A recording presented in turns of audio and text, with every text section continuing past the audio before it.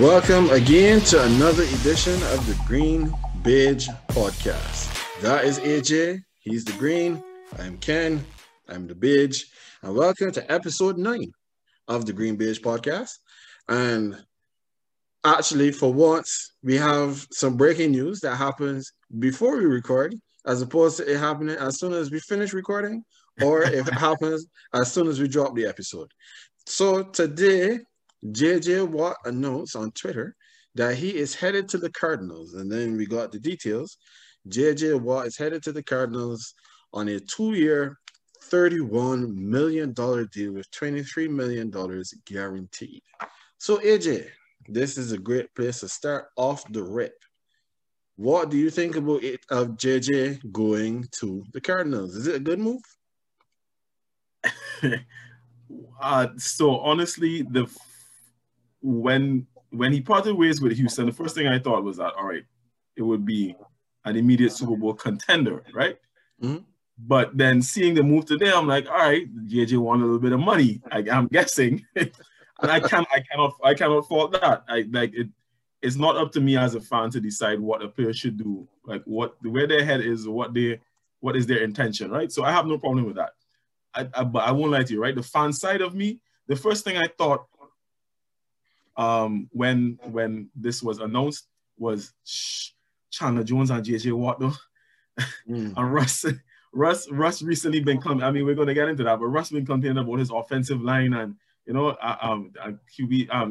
The defense is coming after him, and now they have to deal with Chandler Jones and JJ Watt. I actually got kind of excited just a little bit, just to see that tandem. Yes, from the fan perspective. So if this is what JJ Watt wants to do, I mean, clearly it is because he went there. I mean, if he wanted to make that money and he thinks that this is a good organization for him, I mean, I think the Cardinals generally are trending upwards. They seem to be in the last couple of years. They've finally found a quarterback. Obviously, there had to have been some recruitment taking place between D-Hop and JJ. Nobody's going to tell me not. So, I mean, I guess JJ thinks he would fit into the culture and there's so much that he could bring. And obviously, he has someone to play, alongside him to do as much damage as he can. So, I actually like the move. I do. I like it for both player and team.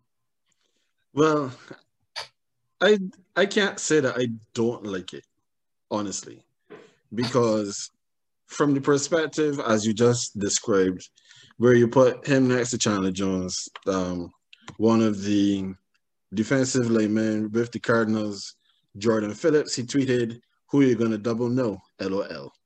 So Chandler Jones has had to deal with double teams a lot because he's the most explosive and he's the most productive player on that defensive line. Sorry, not to cut you, right? I just really wanted to add this in real quick.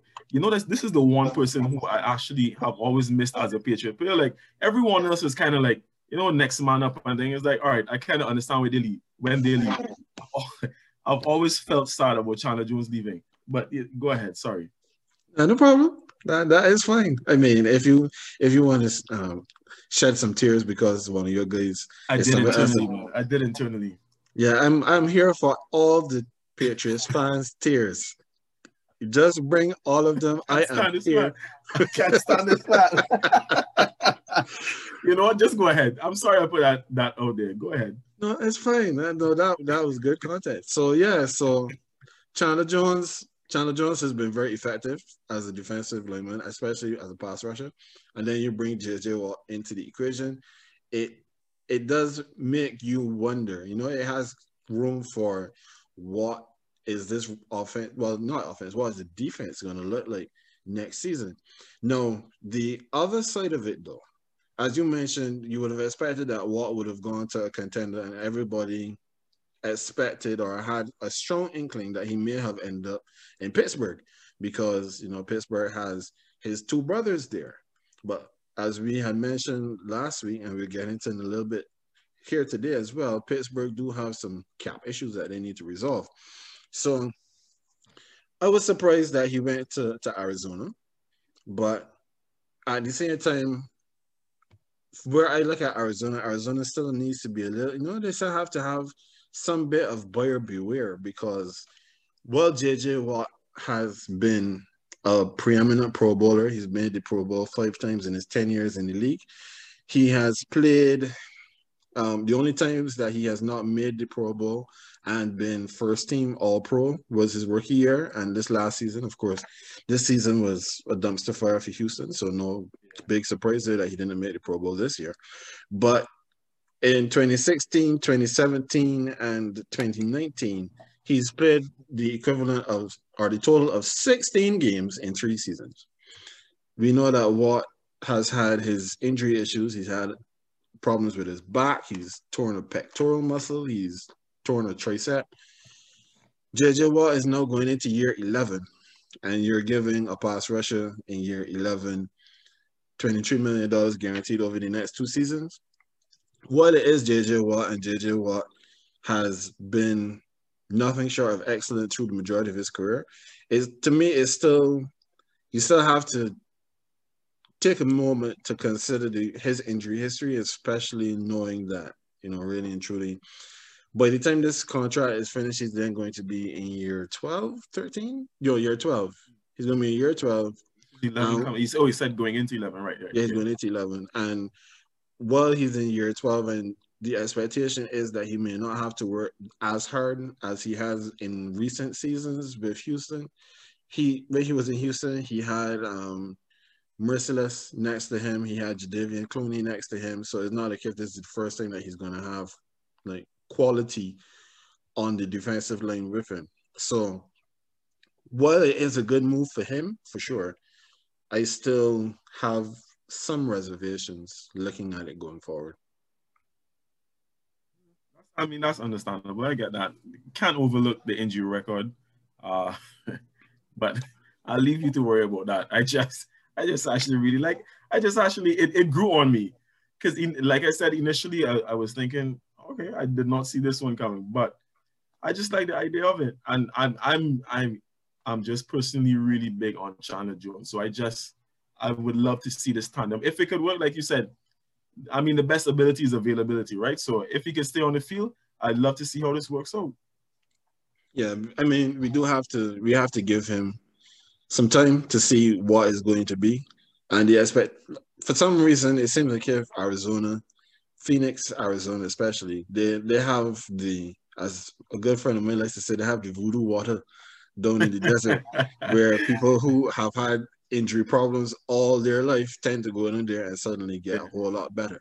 So good luck to you, JJ Watt. We are hoping for great things for you. And one thing you may mention, which then leads us quite nicely into our next topic of conversation.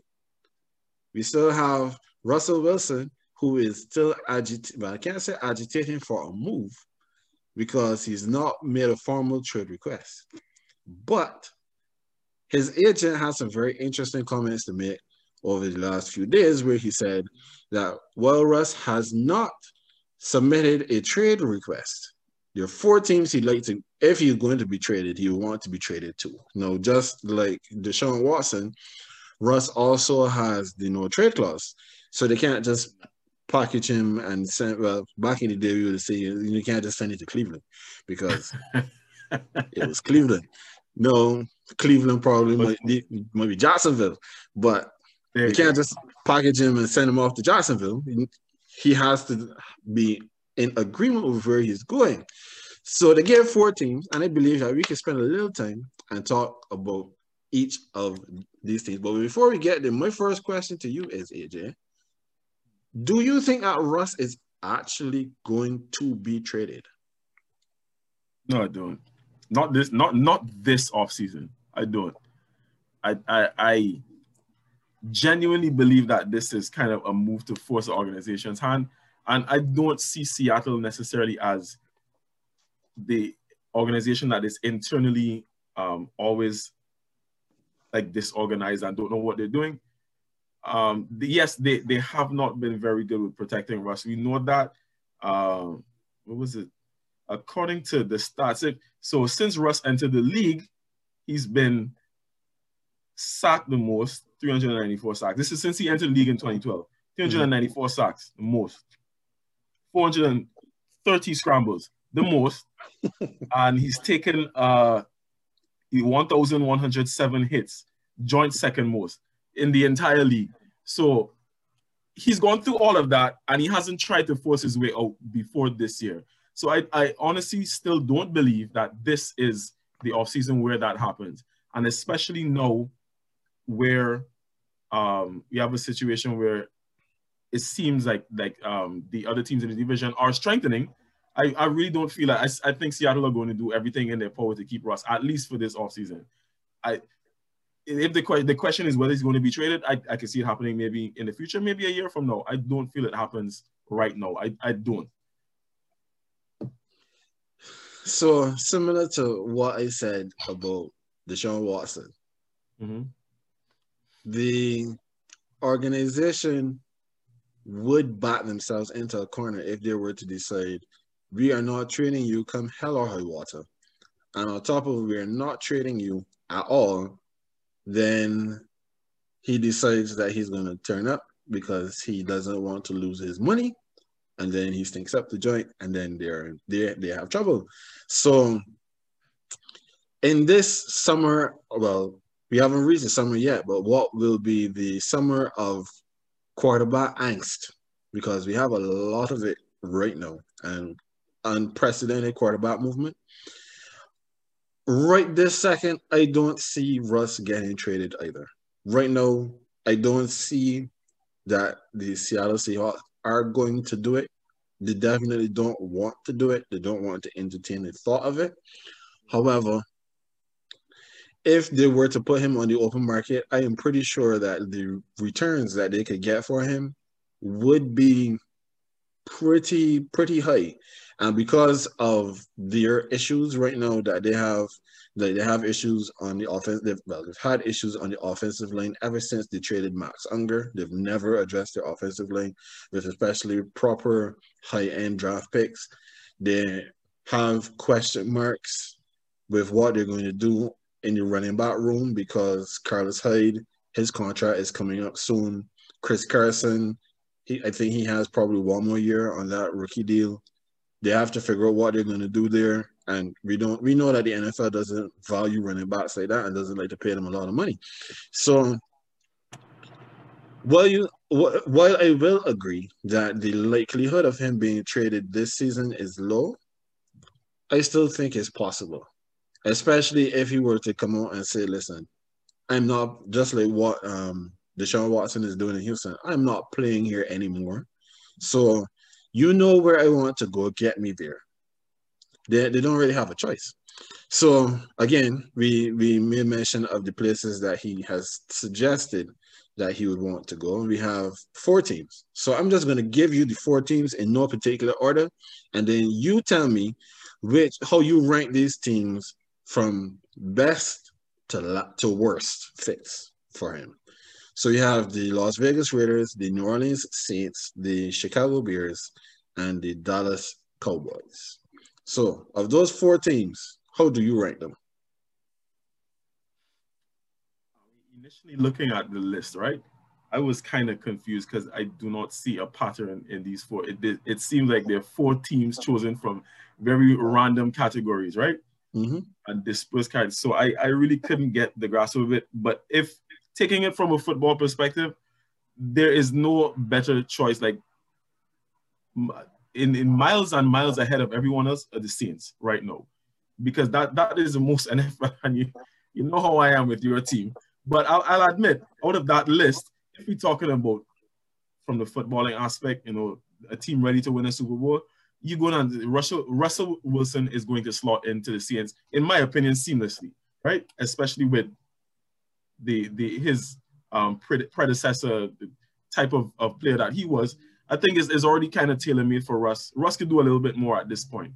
So I feel like that would be an easy transition, and the team is ready. That team is ready. I mean, culture-wise, I'm not sure, but at least on the field, they're ready. Yeah, you could get into that afterwards.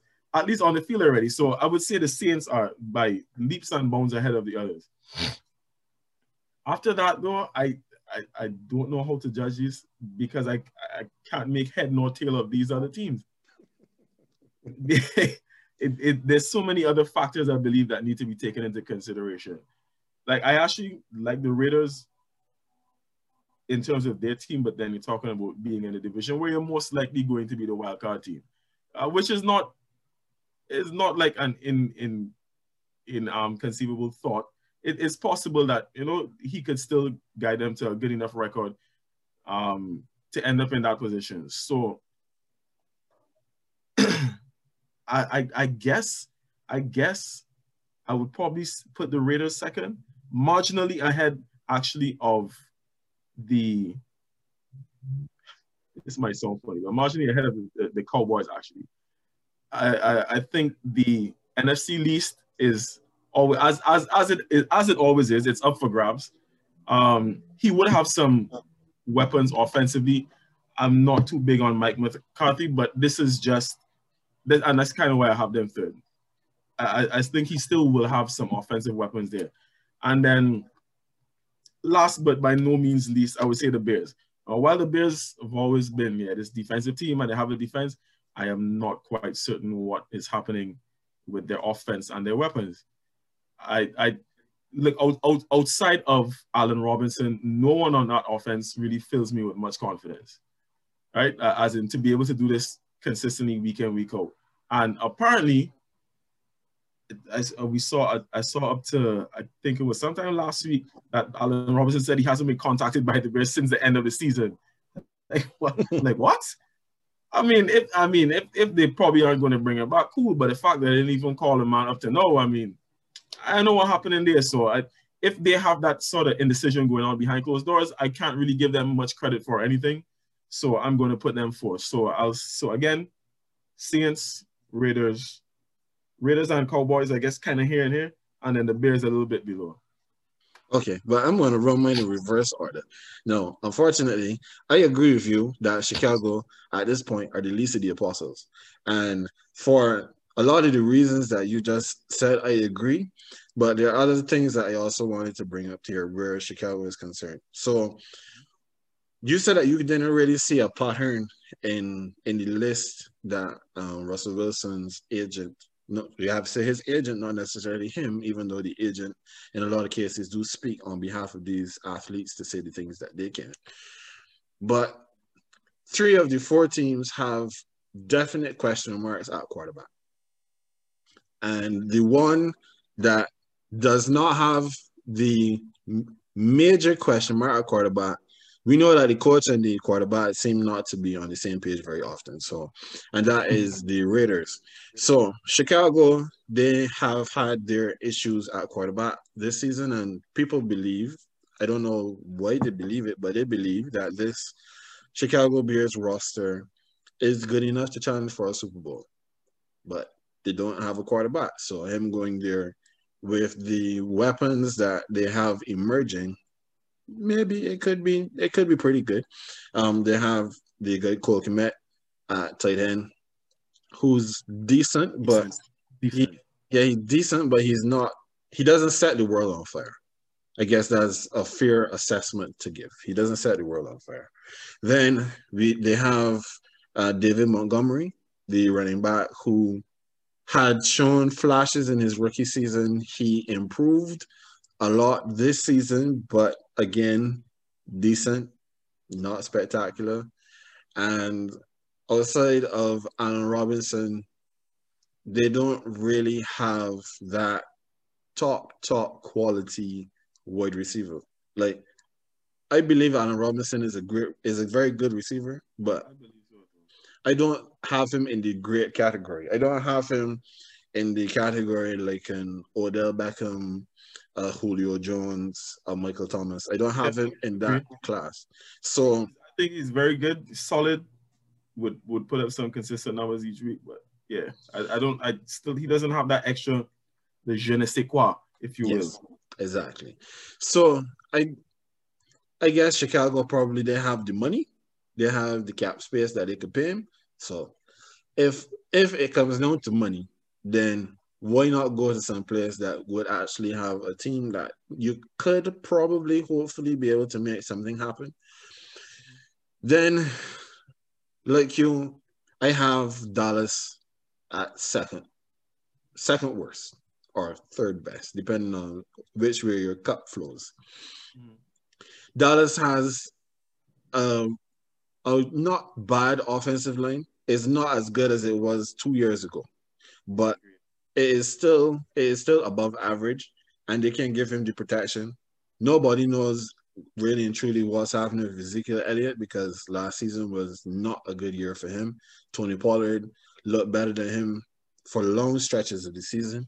So we don't know what is really going on with Zeke.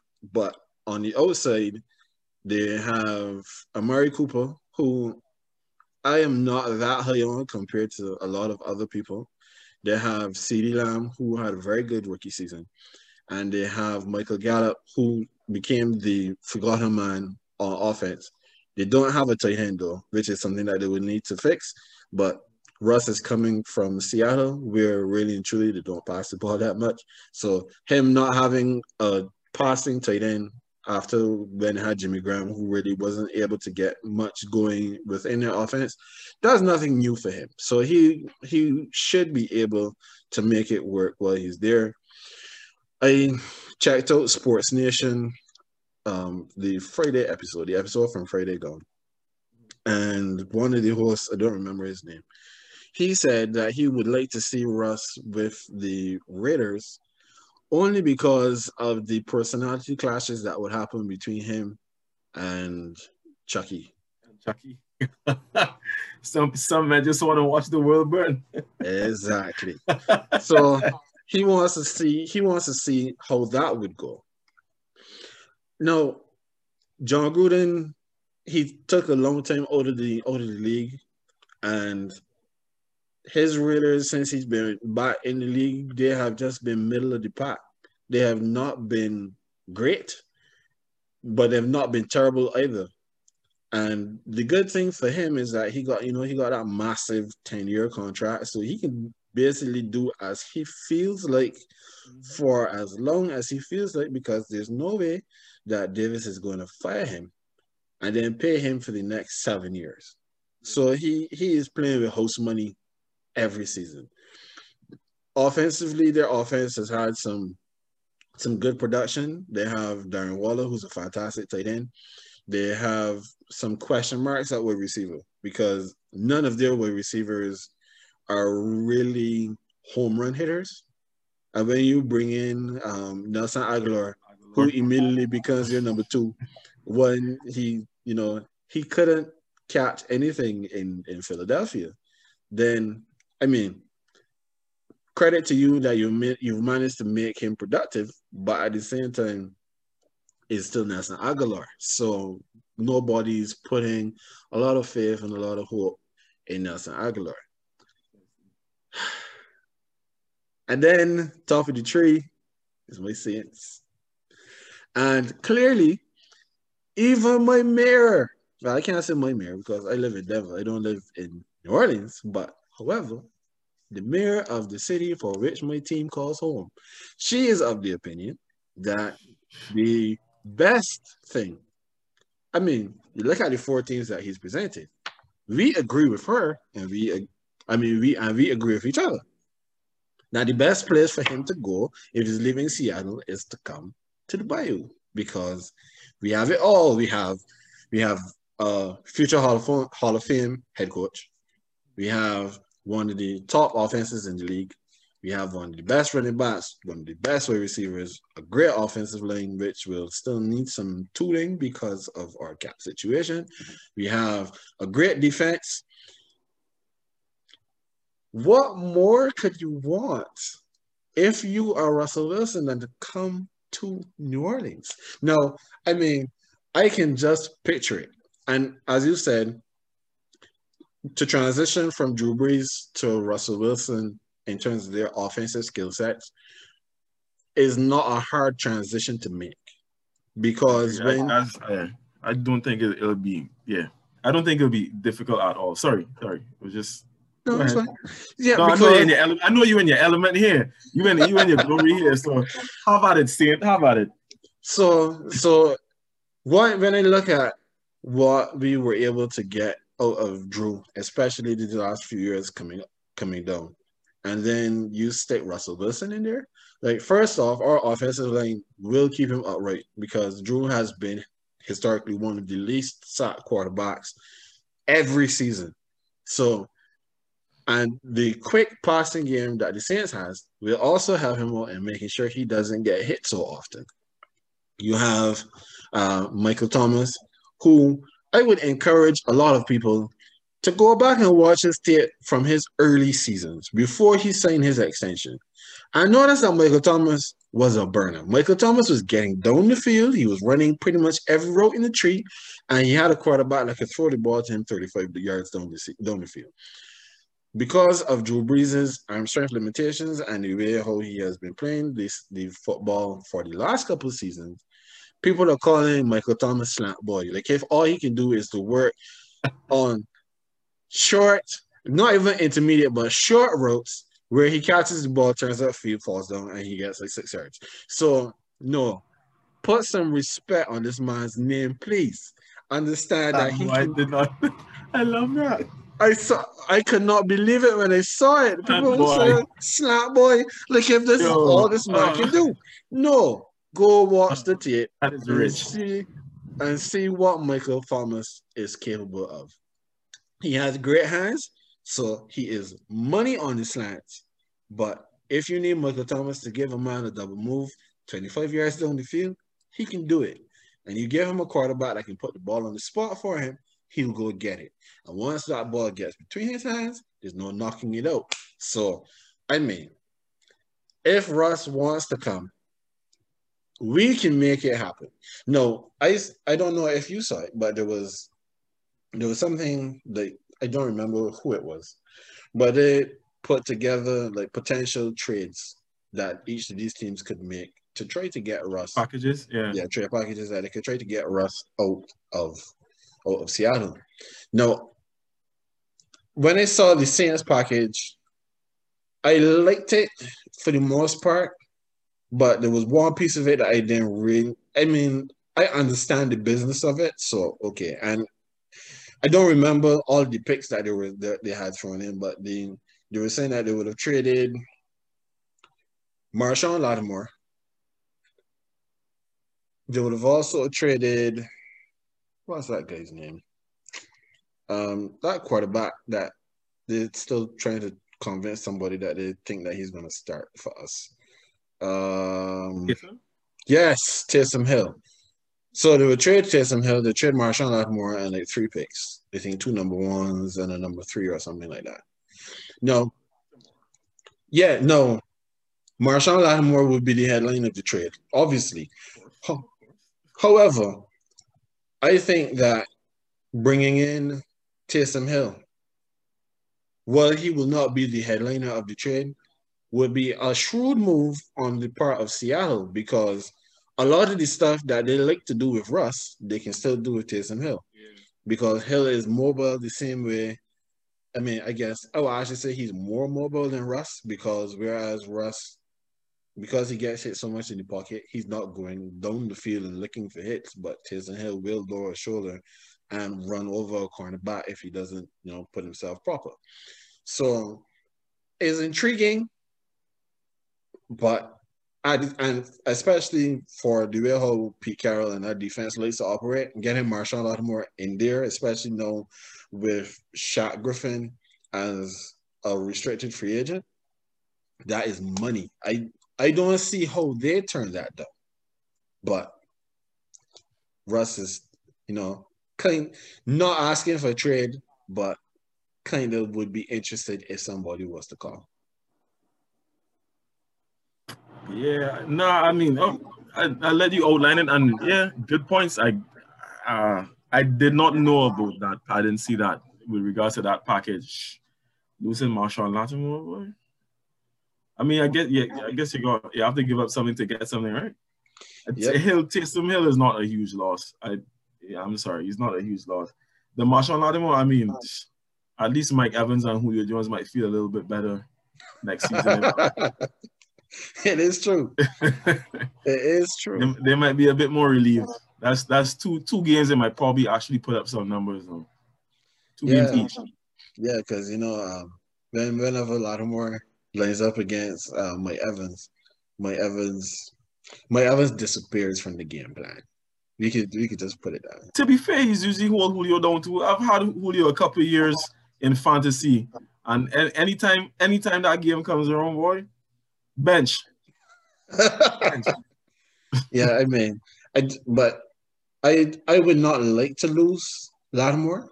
Yeah, of course not. Yeah, because he is a stud, but at the same time, as I say, you might have to give up something to get something, and if we have to part ways with Marshawn Lattimore to get the quarterback for the next 7 years, because Russ is still pretty young, then unfortunately he may be a cap casualty.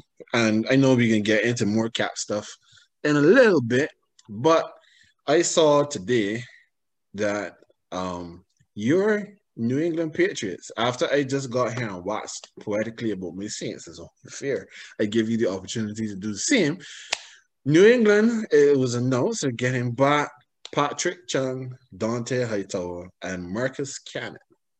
So you have some reinforcements coming in on the defensive side, as well as on your offensive line, which was in shambles last season. So, AJ, are things looking up in Beantown?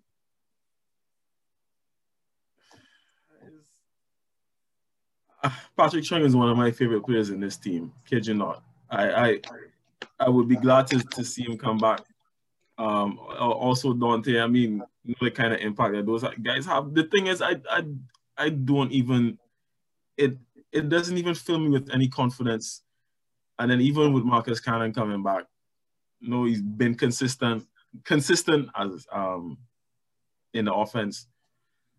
We don't have a quarterback though. So what does this really mean? Like, this actually means nothing to me. This means nothing to me at this point. If we solidify the quarterback position and I know the direction that the team is heading in next year, then cool. But at this point, saying that these men are coming back, all right, cool, they're coming back, but to achieve what? What are we doing? What according to Taylor too, I mean, what are we doing? What are we doing? We don't have a quarterback situation at this point. I'm not even seeing prospects because obviously Cam isn't there anymore. It is publicly known by now that Bill Belichick and I guess others within the organization do not have much. Well, this is mainly Bill, but they don't have much faith in Jarrett Stidham, and I'm pretty sure Brian Hoyer is still even a part of this roster. So we don't have a quarterback, and this is what I really want to see. That's what I really want to see. I want to see that a quarterback is coming to New England for me then to be able to say, all right, you know what? Then I could see what we're going to do this season. I could see what we're going to do in this division. How we might be better than last year, but at this point, like bringing back those guys on the defensive side of the ball, all right, that's all well and good. But if we don't have an offense, well, that mean much to me.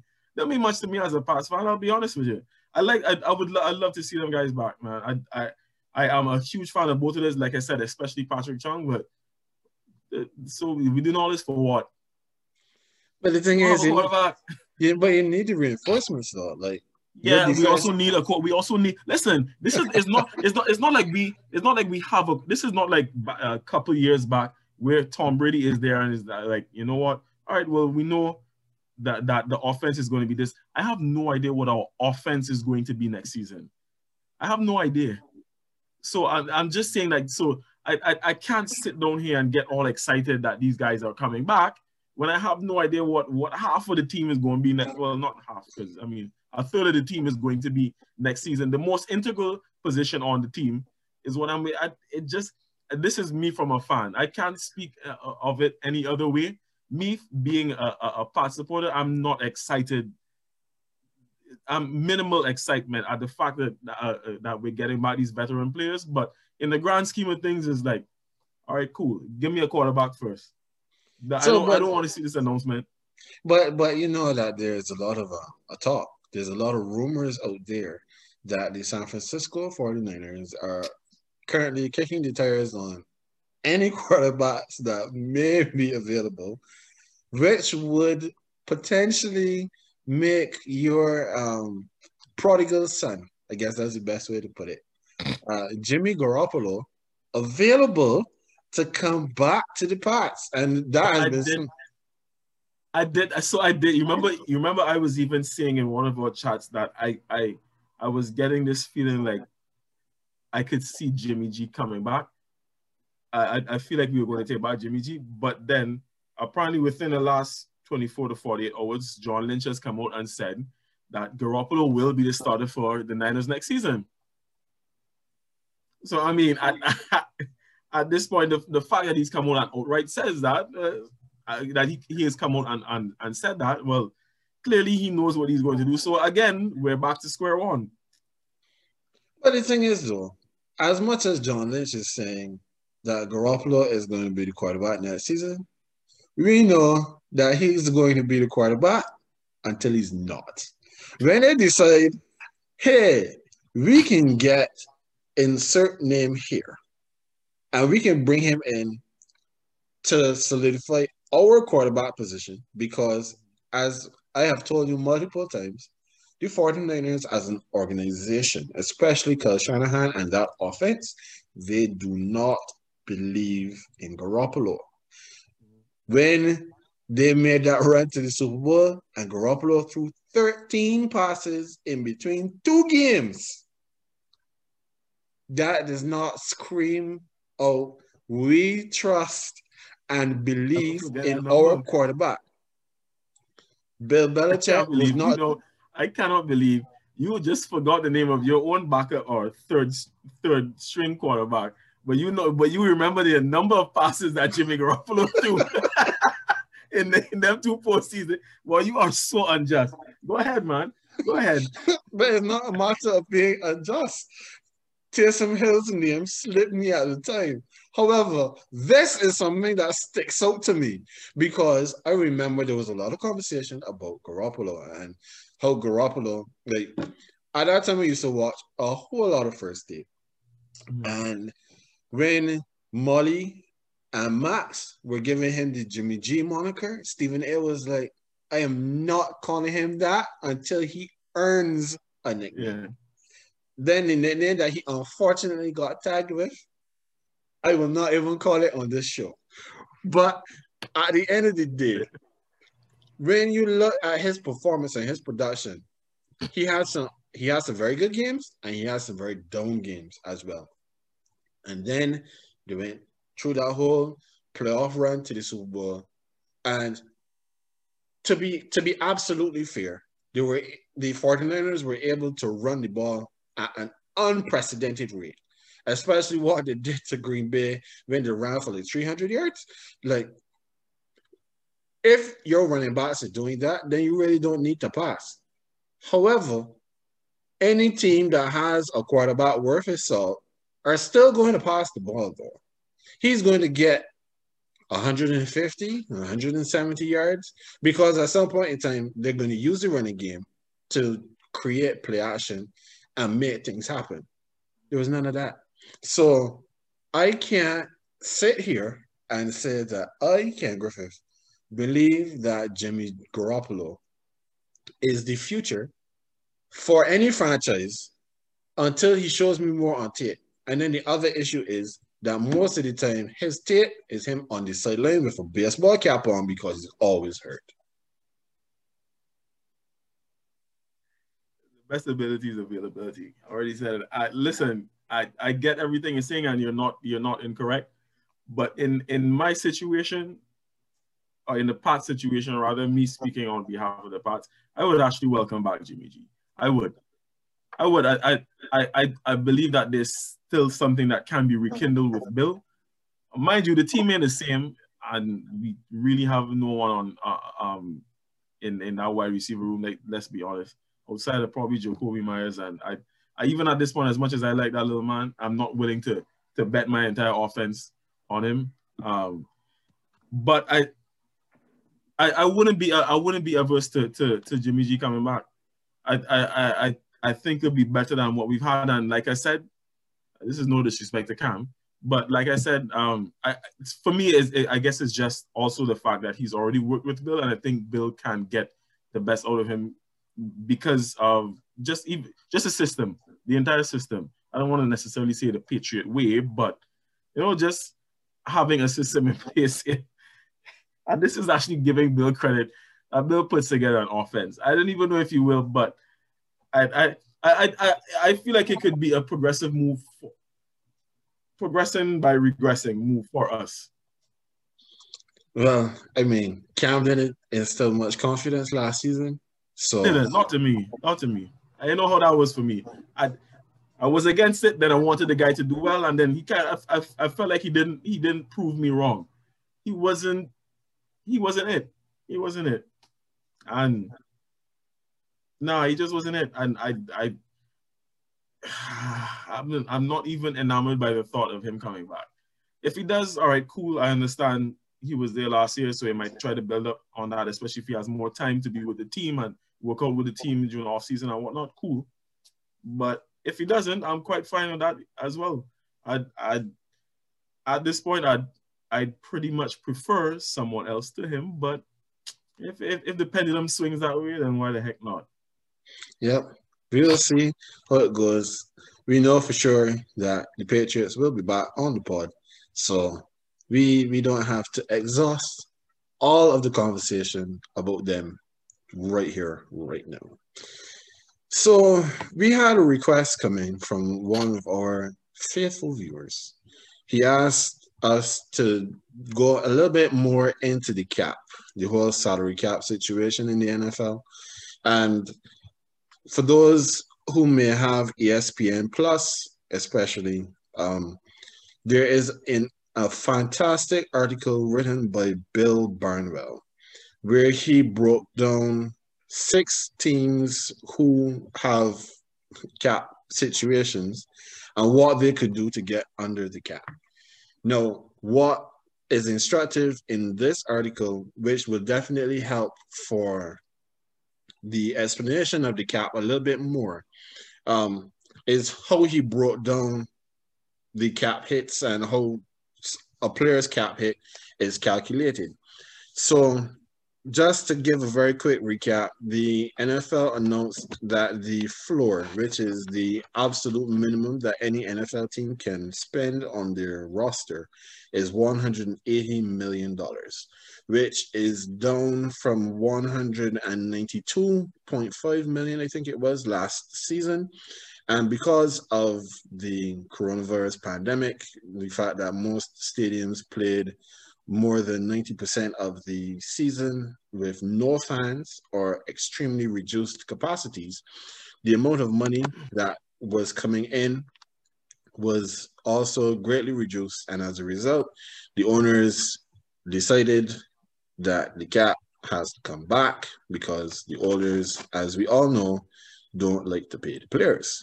And we will have a more in-depth conversation about that some other time.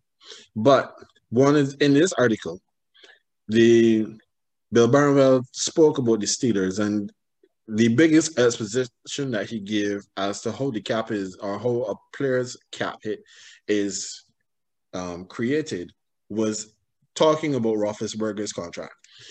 So that's why I'm just gonna stick to this one. And AJ, stick with me. If you get a little lost, just let me know, and I'll see if I can explain it a little bit better. So Ben Roethlisberger this season has a $41.3 million cap hit, which is the largest of any one player in the league.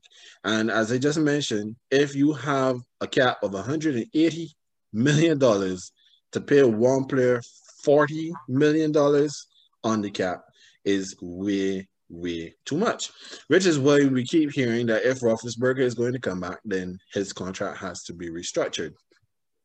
So what Barnwell says in this article is that Roethlisberger's deal has 4 components. His base salary for this season is $4 million. So you would ask then, how is it then that he gets from $4 million to $41 million? Now, when he signed his extension in 2019, he was given a $37.5 million signing bonus. So what he basically gets to go to the bank with a huge smile on his face and hand over a $37.5 million check. Because the extension was 3 years, it allowed the Steelers to spread his extension over that 3-year period. So it didn't come to the cap all in one fell swoop, but it was then spread out $12.5 million for 2019, 2020, and 2021. So remember, we said he has $4 million, which is his base salary, as well as this $12.5 million, which is added to that, which puts us at $16.5 million so far. No, he also had a $15 million roster bonus. No, of that, no, let's just go back one quick step. He has the $4 million in base plus the roster bonus of $15 million. That's $19 million, of which $14 million is already guaranteed for injury. So as long as he can pass a physical, the Steelers would not owe him those figures if they cut him. No, they restructured his deal before last season, turning $19.5 million of salaries and roster bonuses into a signing bonus. So, as I made mention of, they spread the cap hit for the bonus in 2019, $12.5 million over the 3 years. Then he took this additional bonus. So now he had $9.75 million counting to the cap this season and $9.75 more next season. Because remember, $19.5 million is what they owed him in salaries and roster bonuses. So this is where it all boils down. So he has the $12.5 million for the first signing bonus, $9.75 million for his second signing bonus, which adds up to $22.5 million in the cap. Then he still has the $4 million bonus salary, $15 for the roster bonus, and the dead money, which was on his previous contract, which was already counting to the cap before we add all of this other stuff in, of $22.3 million, puts us at $41.3 million. So it's a lot of math. But from what Barwell's, yeah, I understand. I apologize to anybody who's just stuck with me through that very convoluted explanation.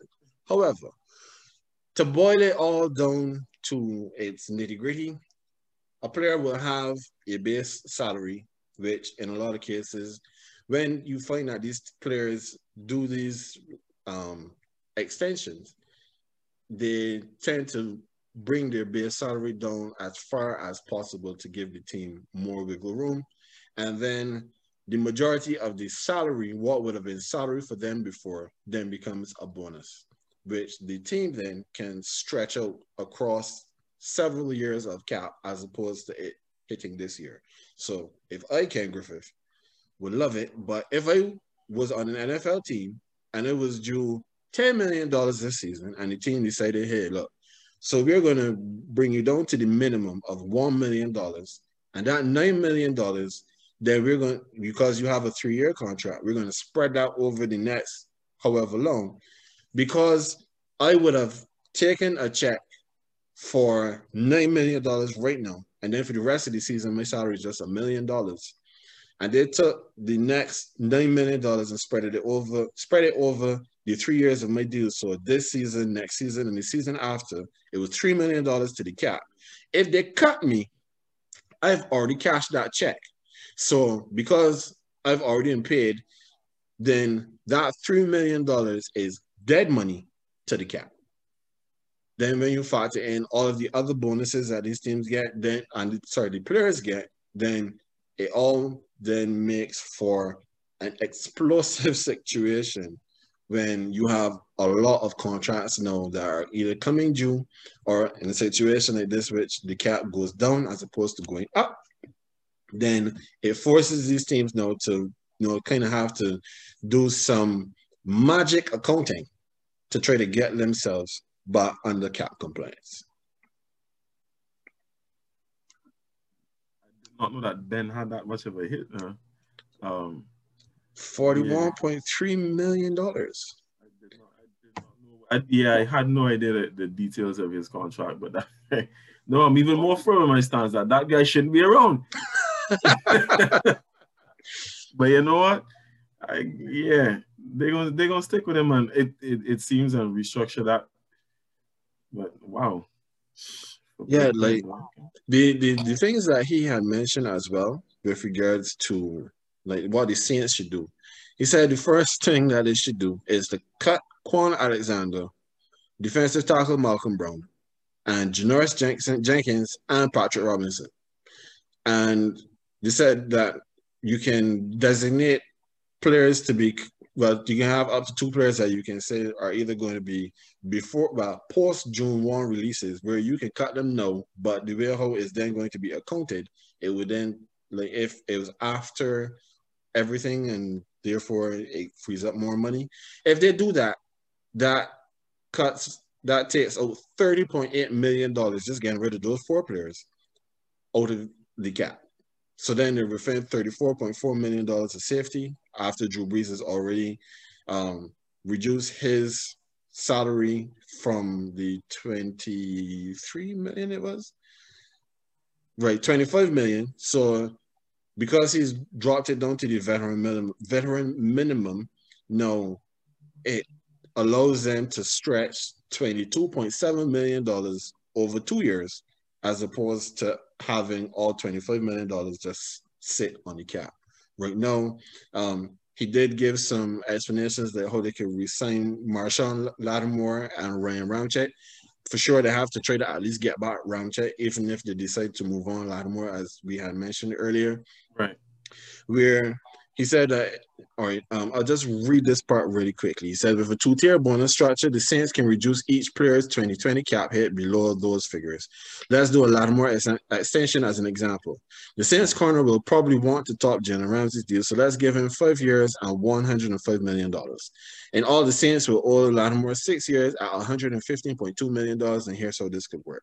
So they're saying then that for his base salary this season coming, it will be $2,200,000.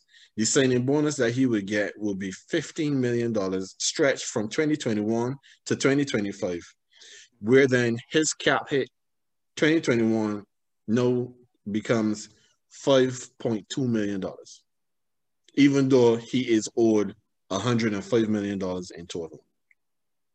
2022,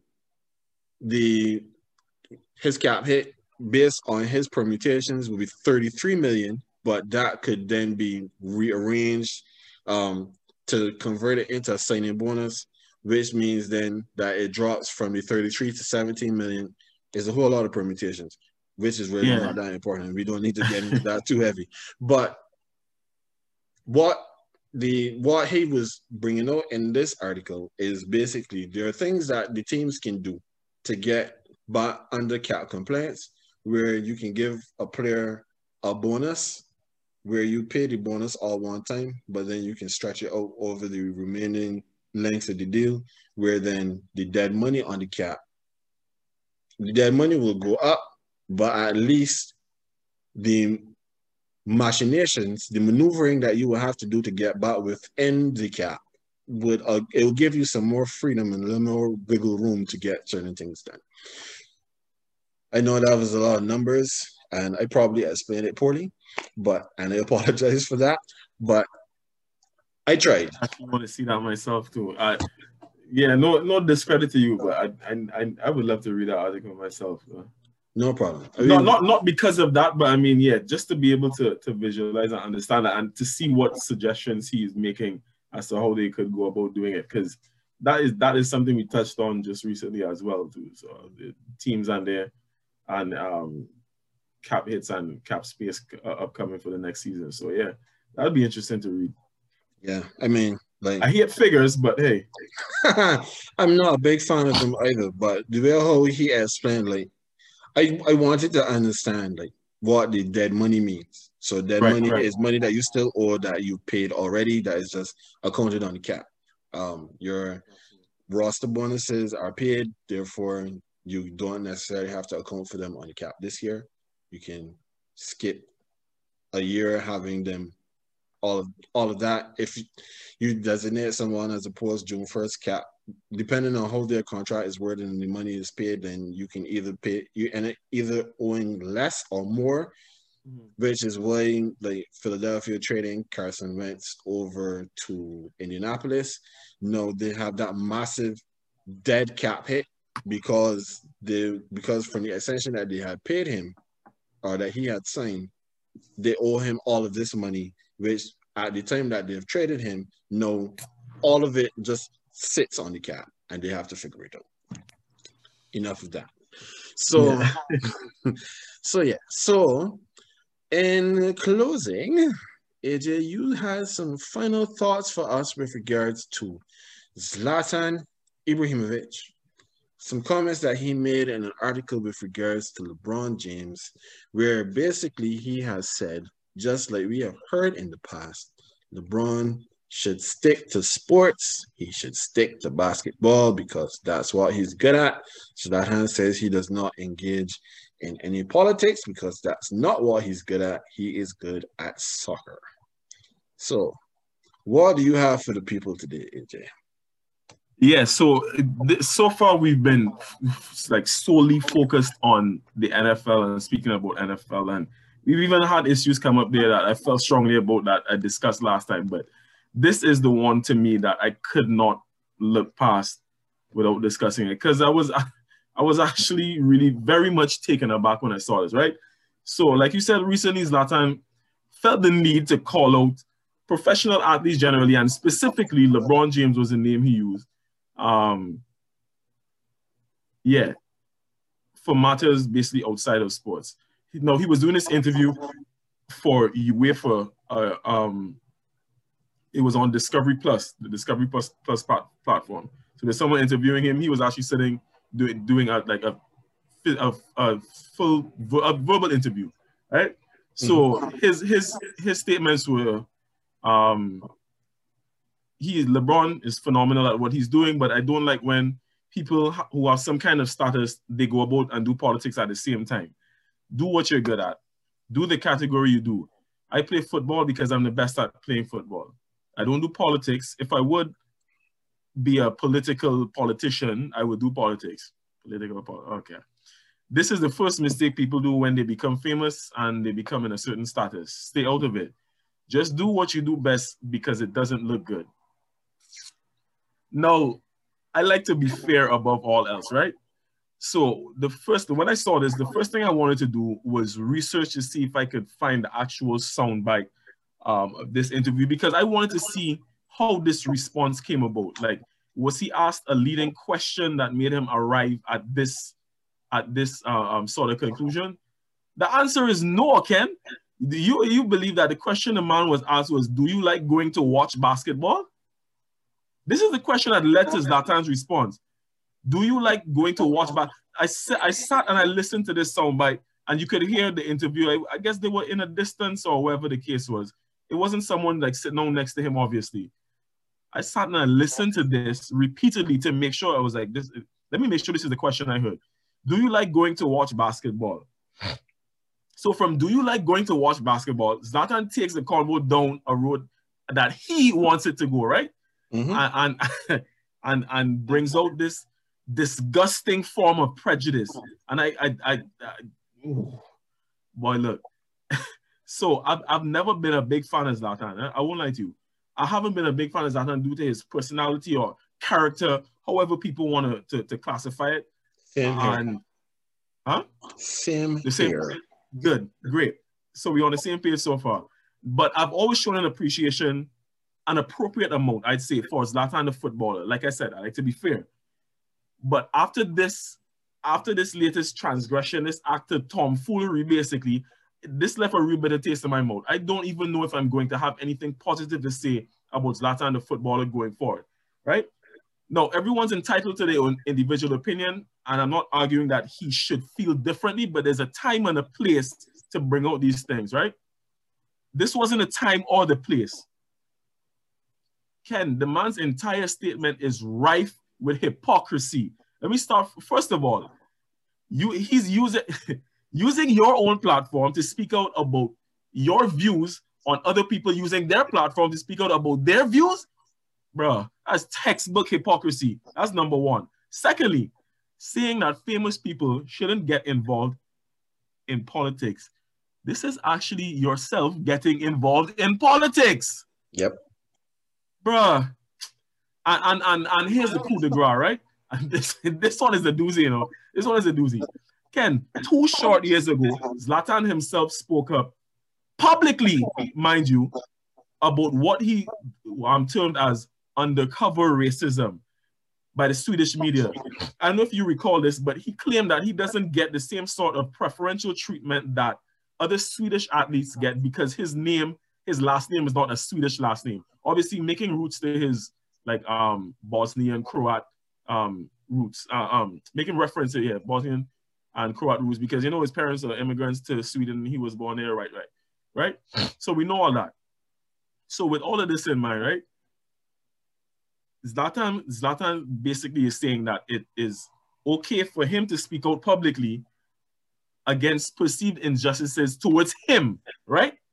But when it comes to a black athlete speaking out against social injustice towards the entire black race, the entire black community, the black world, no, that is where the problem is. And according to him, they should stick to sports. The thing is, right, the fact that Zlatan even felt the need to bring this up in this interview and in this current social climate, when he was asked a question that was completely unrelated and innocent to this, to all of this, right?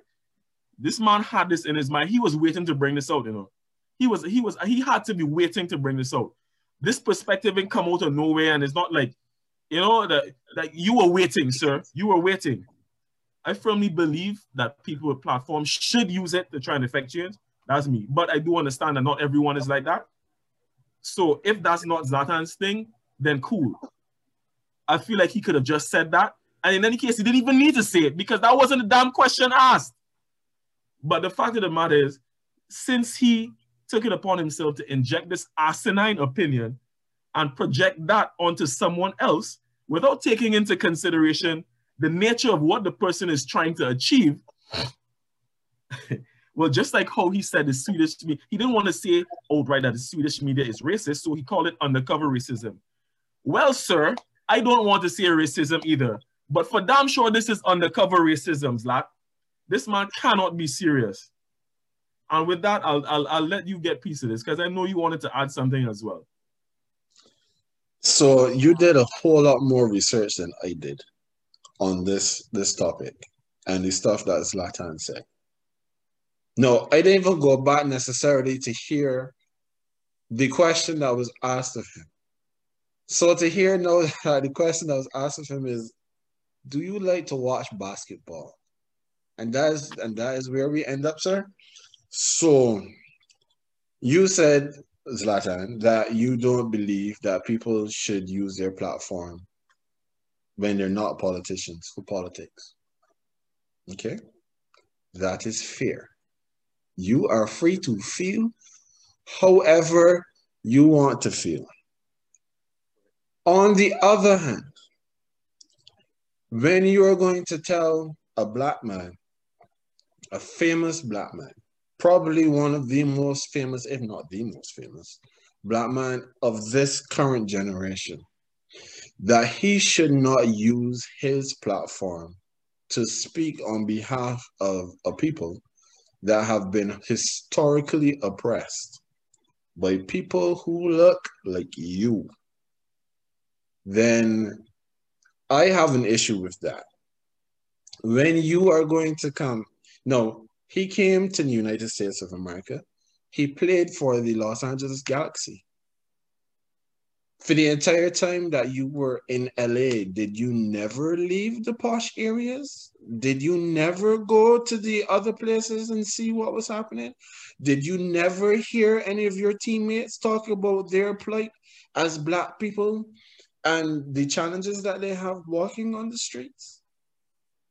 Or is it that you just didn't care It wasn't that you didn't hear, you just didn't care. So you're going to say that the Swedish media is using undercover racism because they don't give you the shine that you think you should have because of your last name. Okay, but nobody is treating you differently because of your last name, sir. Even if they may not necessarily write all the glowing, flowing articles about you, your ego is big enough for all of us. So you don't need that. You say that the lion does not concern itself with the opinion of the sheep. So That's so. why That's so. Yeah. why the hell then do you care if people say anything about you because of your last name? But understand this, Zlatan. Even if you were not famous, even with your height and size and your training, that nobody can look at you and see. Nobody's just going to automatically see you and think you're a threat. But somebody the height and size of LeBron James walking down the street, well, of course, we know how that story goes. So, I mean, for those who would think that we are trying to be political, this is not a political situation. We're not having a political discussion. We're talking about real life. And if you don't necessarily look like us and you don't understand the plight of those who do look like us, my advice to you would be to ask somebody, and that would be the first thing I would tell to Zlatan too. You need to go and talk to somebody and get a little enlightenment, because most of the time your head is shoved so far up your backside, you don't care to hear or understand the experience and the plight of people who are not like you and who do not look like you.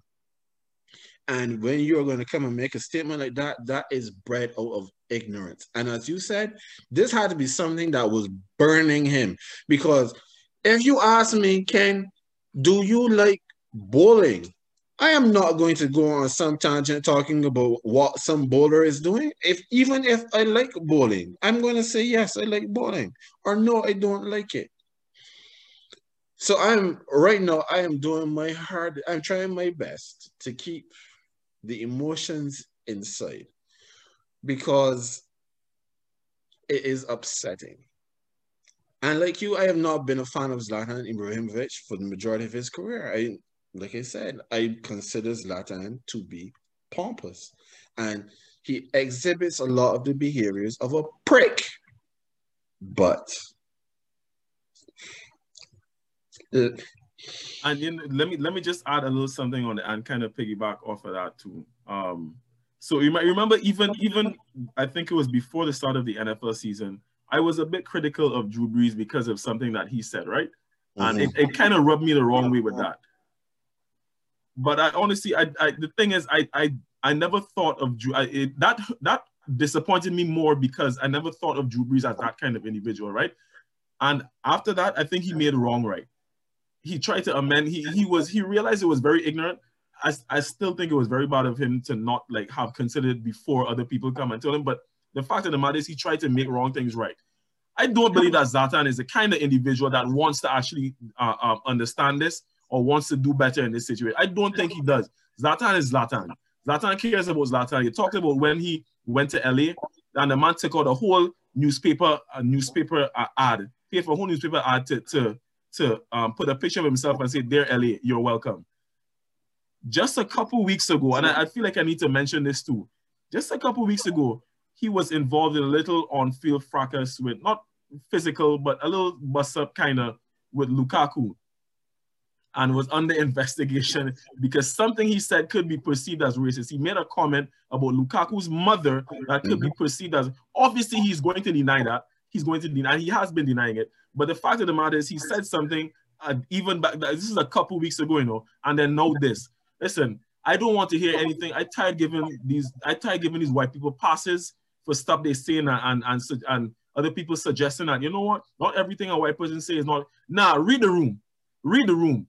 If 2 weeks ago you still kind of like under investigation, you just had an issue like this going on, you mean to tell me that this is something that you would come out and say right now? I don't care who tried to tell me anything from now.